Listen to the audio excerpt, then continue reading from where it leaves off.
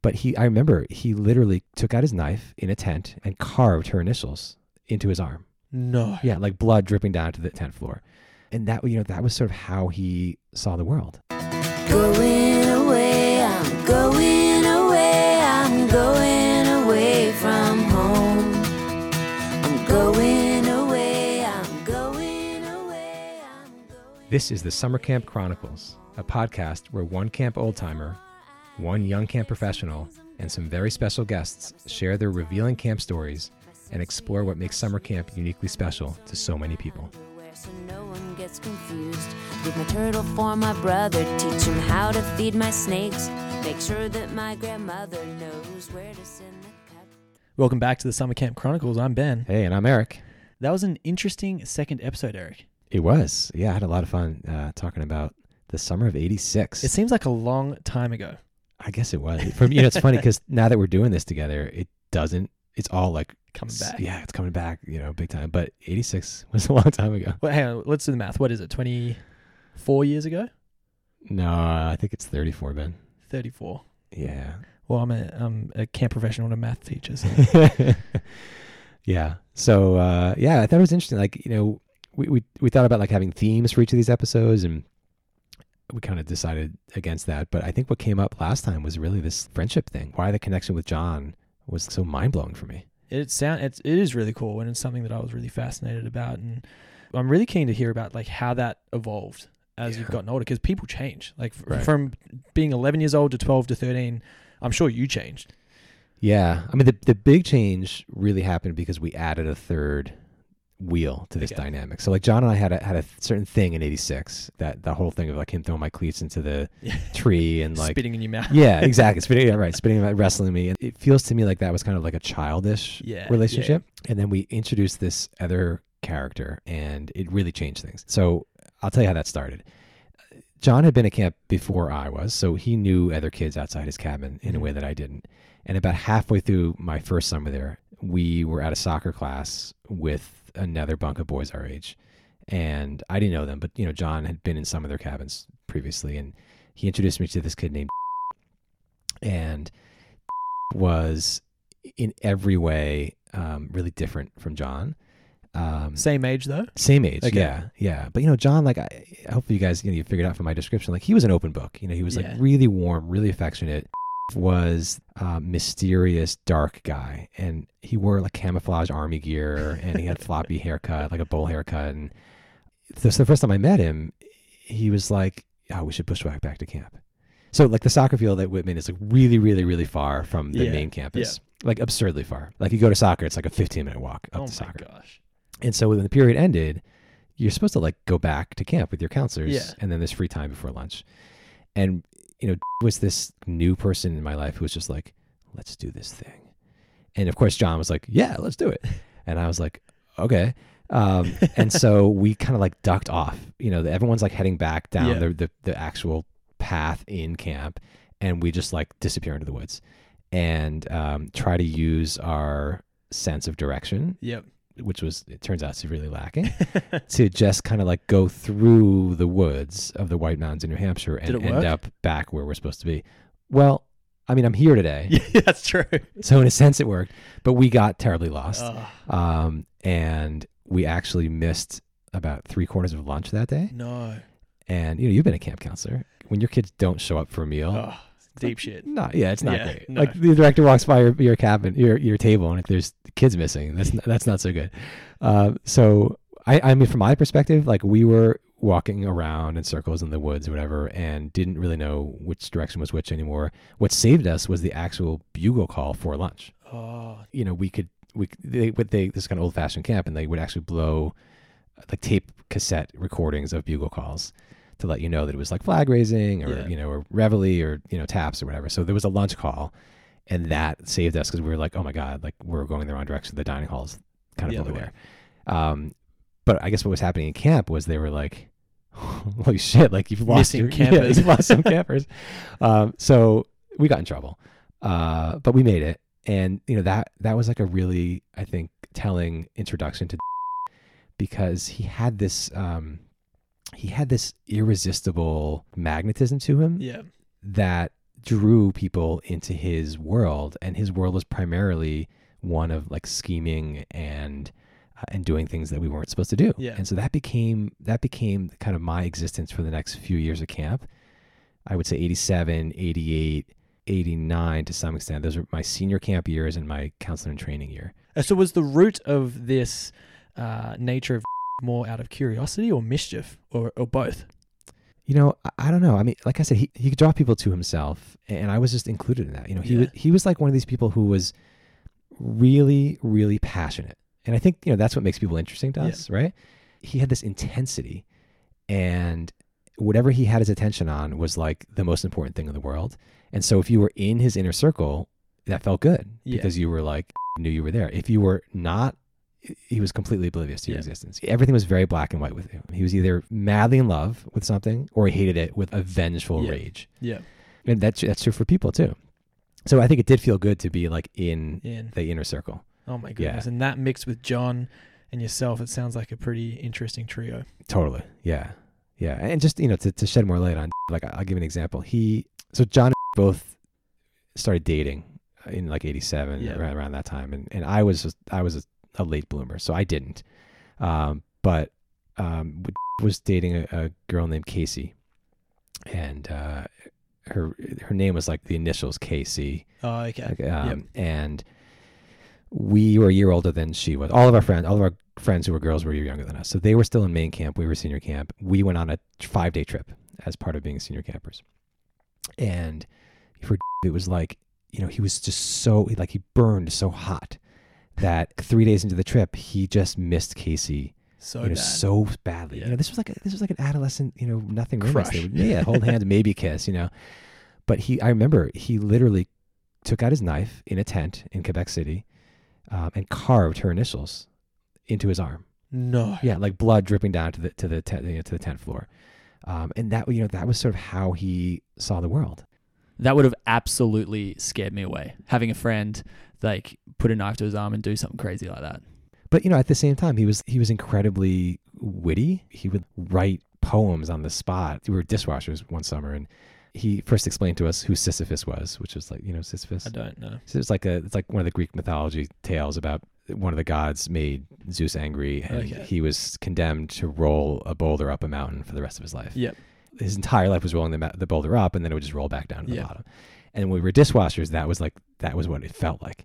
You know, like no matter how many dishes you did, they just kept coming, you know, coming. So like off the top of his head, like wrote this poem called Dishifus, where, you know, it was like, you know, the dishes keep coming back dirty. You know, it's like, we just thought he was like the coolest guy, you know. And well, after getting to know about John a lot and what you guys were like as, you know, 11, 12-year-olds, you know, three's a crowd. What was it like with this new personality and the three of you, you know, getting along? Yeah, it worked somehow really, really well. We actually called ourselves the Three Musketeers, which is weird to like give yourself a nickname like that. And we were very exclusive. Like we just lost interest in everybody else, except for girls. Like we were, you know, they had their thing going with the girls. But in terms of like actually being open or inviting or interested in making friends with other people, like it just wasn't. No, it didn't matter to us. Yeah, to the point where we were warned by the staff members and by the directors that wasn't campy, like that wasn't appropriate in the camp setting. But we essentially just didn't go to activities. We just spent those 2 summers doing things together that we shouldn't have been doing. Yeah. Like when we went on that trip to Quebec, we bought like throwing knives and Chinese stars. And it's like, looking back, it's so stupid. Like, you know, I'm not proud of it, but like in the moment, it was a way to be bad without, you know, doing anything really damaging, right? So instead of going to activities, we would have these spots out in the woods where we built and hung targets on the trees, and we would practice our knife throwing. That's pretty cool. Yeah, it was pretty fun. We also, I have to admit, a pretty bad one. So the camp had what's called the counselor kitchen. Yep. And because it's in the middle of nowhere, counselors can go out at night when they're off duty, but the camp gave them an opportunity to stay in camp and do, you know, just hang out. Like they had hired a chef who cooked, you know, short order like burgers and that's really grilled cheese and stuff for them. And so there was a building in camp that was called Counselor's Kitchen. It was completely off limits to kids, of course, because it was, you know, it had a locked kitchen full of candy bars, soda, and that's just the most alluring invitation. Yeah. I mean, you totally got it. So like when you're 13 and 14 and not interested in actually like going to art or behaving, or behaving, right? And again, like this is something I never ever would have done, but was like so into. It was like being on the A team. Like half the fun of it was planning. Yeah. He would draw maps. Yeah. And here's how we're going to get in, and here's how we're going to break the lock. And then, so we spent like a significant part of that summer taking screwdrivers and like removing hasps from locks, from locked buildings, climbing up and over, walls, like into ceiling. No way. Like drop ceiling, cool. areas to drop down into the kitchen. And when I say I did none of this. Like my role was the lookout because I was just nervous. So I was like, all right, I'll come. And then like, I was just like, Eric, you stand on the road and look out. And John was sort of like the physical one who did all the stuff and would plan it all. Yeah. And so we walked away, on a weekly basis with like a huge stash of soda and candy. And it wasn't enough just to have it. Like part of the fun was that like, well, what are we going to do with it? So we had other maps to designated hiding spots in the woods at camp. So like one of the things we would do instead of go to activities is just go to our spot and eat candy. Like, eat candy. And then of course the soda, you didn't want it to be hot. No. So the soda we had attached to long rope and submerged in the lake. So, like what are we doing? Oh, we're going to get our soda. Like, so we go, like we pull it in out of the lake and, there's a cold lake in New England, so it would stay cold. And so again, I'm not proud. Like I understand that stealing, and had my directors known that, I don't know what would have happened. Yeah, did you ever get caught? No, never got caught for that. So did become more of a negative influence? It sounds like there was a great friendship there, but did he transform you into someone that you're not proud of? It's interesting because I think that my telling of the story is colored by things that happen later. Yeah. So in the moment, if I'm really talking about how I felt in 87, 88, as a friend, I was like just super excited to be with these two friends. Yeah. I mean, we were inseparable. We just had so much fun together, and he was fun and funny and interesting. And I do think that it was a very positive friendship and relationship, and the way that it manifested at camp was, yes, totally. They both led me to do things that I am not that proud of and that I wouldn't have done elsewhere, for sure. Right. That makes sense. But do you think this all happened because you were at camp? Well, let's talk a little bit about friends from camp. You came to camp later in life, and you mentioned that saying goodbye that first summer was really hard for you.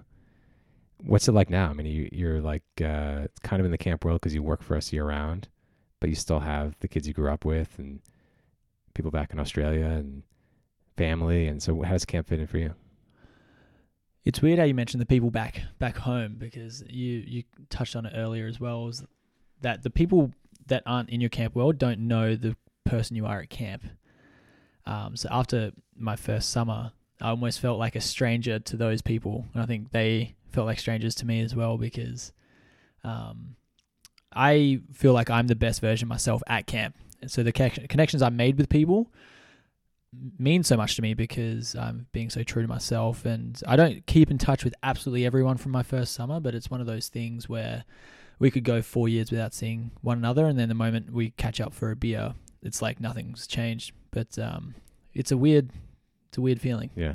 Those people who don't know who you are at camp and who don't know what camp is about, particularly because, Australia is far from here. So it's not even like, oh, it's another Northeasterner who, because sometimes I meet people who are like, oh, I never got a chance to go to camp, but, I always wish I did. For your friends, it might be literally a foreign experience. So I'm wondering, like, do you try to explain it to them and they don't get it, or you don't even, you can't even try? It's so frustrating because I think the hardest thing is trying to explain it to people and getting them. I initially wanted them to get it as much as what I did, and they didn't, and it was so frustrating and heartbreaking. So I just gave up. I just don't bring up camp anymore with those people. It's the epitome of you had to be there. Yes. And which makes us sound like assholes, because it's like that one time at camp. Oh, I've got this one story at camp. Right. I hate it. Well, that's sort of like our entire podcast, isn't it? Yeah. This one time at camp. But I mean, we're hopefully sharing it with people that have been to camp before or want to come to camp, and we're giving them reasons why.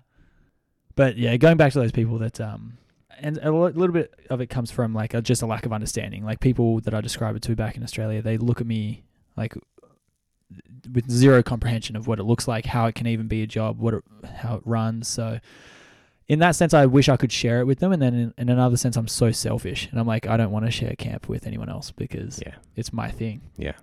That's an interesting phenomenon to talk about. So I was at this camp from ages 11 to 24. And there were a lot of opportunities to recommend it to other people. Like I lived in a community full of kids who could afford to go to summer camp. And then I went to college with a lot of really smart, talented people who liked working with kids. And in my entire tenure there, I recommended it to one person, and he ended up not taking the job. Yeah. But there's like this protectiveness. Like I think because of what we talked about, because I could be a different version of myself there, and because my friendships there were so unique and otherworldly. Yeah.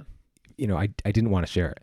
Yeah. And I think that's a fascinating thing. In fact, I'll never forgive my mother for lots of stuff. Talk about another podcast. But one of the things that I bring up and I think about a lot is that she told another parent in my hometown about the camp I went to. She was like, whatever, standing outside the school, and some mom was like, "Oh, I'm looking for a camp for my kid." And my mom said, "Oh, my son goes to Walt Whitman. You should check it out." So this kid, Gary, came to my camp. Gary. Yeah, well, exactly.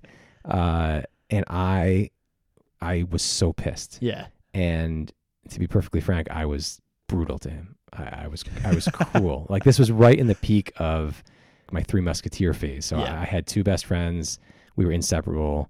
And I knew that everyone knew that this kid Gary came from my town. And I wanted to be like so distanced from him. Yeah. I was so embarrassed by like anything he did that I wanted to make it really clear that he wasn't my guy, that I just shat on him all summer long. It was terrible. Like ignoring cruel, or like, yeah, we shouldn't get into it. Yeah, a lot of ignoring, or if he did something that that wasn't really cool, I certainly wasn't the first to defend him. Let's put it that way. I mean, we've all been there. Like kids are kids, and it goes back to like why we started this conversation. Like Whitman was like your place, and if he almost felt like an imposter, I'm assuming. Yeah. And I do remember a good one though. I was in senior camp, and my friends John and were with me all the time, and we were in the same bunk. And Gary came that year, and I remember going down to his cabin once, and he was inside, and we took a broomstick, and we locked him in his cabin. We jimmied the broomstick into the door handle. Like it was like a door he had to push to open. Yeah. He couldn't push it open because the broom handle was wedged. Sort of wet. Exactly. It's a wedge in there. And again, like no mercy and no, like I'm not proud of this, but so he's in the cabin. He's still like, he gets more and more panicked, because we're just like outside giggling, and he's freaking out. Yeah. Because he's scary. I mean, there was nothing like, there was like a bear in there with him or anything, but he was, he really wanted to come out, and we really wanted to keep him in there. And so eventually he just, backs up. Picture like, as far as you can get in the cabin. He backs up with, back to the opposite wall, runs full speed, and then like kamikaze, like kicks the door. Charges it down. Yeah, charges it like foot first, throws his body against it foot first. And we're outside looking at this, and we hear this, enormous bang. And all of a sudden, like in slow motion, the entire door and the frame. Oh, no. And all the, like the molding, all the finish work around the door just go, and then crash outside onto the porch. Oh. Like the whole, like, piece of the front of the building. There, just like falls off basically. And then when the counselors, by the way, like where are the counselors this whole time? I was about to ask. Yeah, I mean, this is like, there's a half-hour period of time where I cannot account for the adults in the camp. That's hilarious. Like I'm interested to ask Sam or anyone, like where were the staff members when shit like this is happening? Yeah. As a matter of fact, this did come up in our conversation with my counselor, Sam. Actually, I want to tell a story about that summer. One of the things I remember from that summer, walking down and noticing that the door to one of the cabins had been knocked off. Okay? Yeah. So, and I'm like, and remember, so this is 87. So I'm now 19 years old. And so like, I'm supposed to deal with this. And the door to one of the cabins. And so I get down there, and there's 3 boys who are sitting there. And I was like, guys, what happened? And they're like, you're not going to believe this. Godzilla came and knocked the door off. And I was like, really? They said, look at the footprint. And these kids, I don't know how you, Eric, knocked the door off. But you guys had made a Godzilla footprint outside the door to get ready for this door being discovered. And it was, of course, you, John, and who had done this. Do you remember this? Not only do I remember this, but Ben got here at about 9:00 this morning. So we had half an hour before our talk with you. And we were talking about this protectiveness that we feel about camp. Like in all my years of camp, I never invited anyone to come to Whitman with me or to work there with me. It was my place. And it didn't go well either time. Right. Well, yeah. So then that brought up the fact that my mom spilled the beans once, and this kid came to Whitman, and it was first year senior camp, and I was really pissed that he was there, and I was terrible to him. And one of the things that I did to him was I jammed a broomstick into a door handle and trapped him inside the cabin for a long period of time. And the only way that he got out was by running and kicking the door so hard that the entire door and its frame fell off the building. And it was interesting, Sam, because what Ben asked me naturally was, where were the counselors when all this was happening? Does Sam know the reason why the door frame and the door was... I literally learned that just now. Now you know. That was us being mean to Gary and locking him in the cabin. And then we're like, oh, shit, that looks bad. We're going to be in really big trouble. Let's pretend. Let's be... I mean, we didn't think you were dumb enough to think it was Godzilla, but we were having fun with it. But now what Ben wants to know is, in the 15 to 20 minutes that he was trapped in the cabin, yelling, calling for help, banging on the door, and then eventually knocking it down. Tell us about camp in 1987. Like, where might the counselors have been? Well, in senior camp, you guys had lots of free time. So, depending on what time it was, the idea that you could have some kids around, and there was somebody up in the, there's always somebody around in the director's shack so that you could go get somebody. You are correct that this doesn't allow for the problem of the person who needs help needing help because he is not able to get to the cabin. Right. And by definition, nobody is going to help him. But that doesn't strike me as all that odd because there was always somebody available, but you would have had to go to the director's cabin, which is 150 feet away to get that person. And it's just sort of an odd little scene where the person who needed help because he'd been locked in the cabin. And what's not clear from the story, nor in my memory, is like, what happened to Gary after he got out? Where did he go? He clearly never told you or the other staff what had happened. We must have just like intimidated him into silence. Like, Gary, you broke the door. We're going to tell on you if you ever mention this again. And like, for all I know, he never did. Eric, I hope you're proud. I'm not. I'm definitely not. This is all part of like me figuring out who I was. And I like that kind of thing it could not be further from something I might have done at home. Like I was never, ever in trouble at school, and I would never like imagine doing something like that. But it was like something about being in this place with John and where they were like, I think the dynamic was basically like come up with a really bad, dangerous, illegal, nefarious idea, like in his brooding kind of way. And John would be like, yeah, that sounds great. And John was just like always like game for anything. And then I would go, oh God, okay. I'm not really brave enough to stand up for myself and say no. So like, I was just kind of like nearby participating. That's a pretty good description of the three of you at that time, actually. Sam is so good to listen to. And I really love hearing his perspective because I'm hearing everything coming from you. Right. And I thought it was so cool to get that Sam/counselor perspective on the three of you. Yeah. And I feel good because I wasn't lying. I mean, he pretty much, he remembered the story kind of the same way. He didn't know why we did it, but he remembered a lot of the same stuff and kind of remembered the three of us in a similar kind of way to how I remember us. Yeah. Yeah. So I think I had to ask him about, friendship and what he thought about it all. Yeah. Yeah. So this is Sam's answer to a direct question really from you, Ben. Yeah. What is it that makes camp friendships so unique? Yeah. Well, there's a couple of things, I think. One is that the people you see year over year feel the same way about you about the place. So they are ecstatic to be there and they look forward to it all year. So you have that shared experience is one thing. But more importantly, you're in there in a frame of mind, which is that I am where I want to be, right? You know, somebody who's there for year 2 isn't there to try it out, they're there because they loved year 1. And so once you get to that second year of a relationship, you have that shared experience, but you're also so positive about that experience that you naturally bond, right? Yeah. And by the way, I have no expertise in this. This is a theory. But it makes sense to me that, like, you know, you go there because you want to be there. And I think that makes a huge difference. Yeah.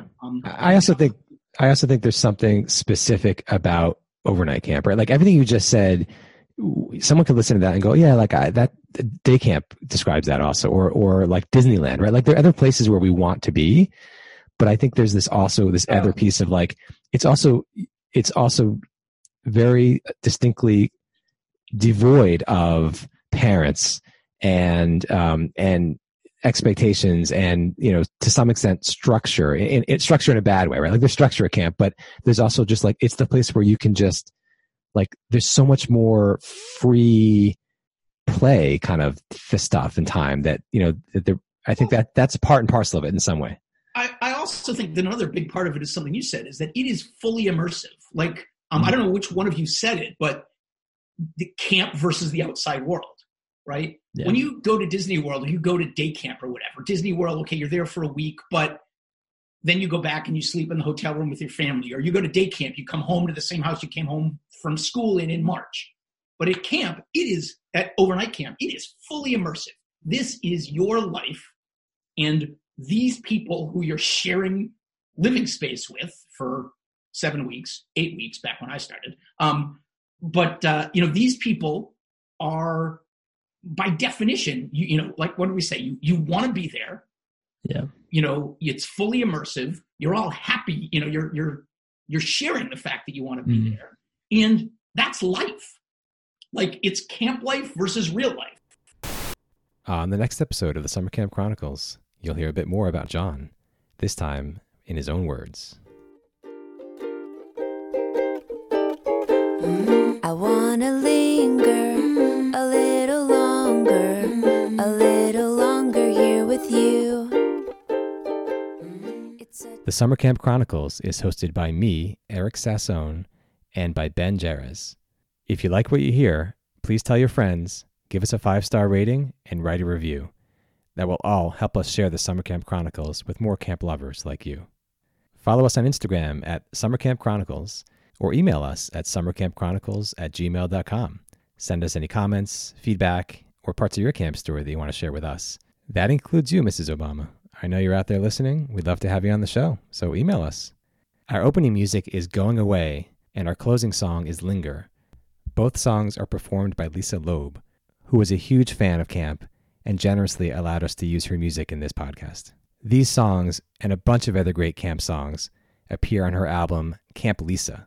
Proceeds from that album help send underprivileged kids to camp, so we hope you'll check it out.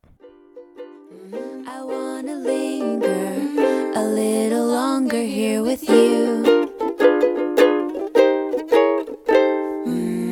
I want to linger a little longer here with you. And as the years go by, I'll think of you and sigh.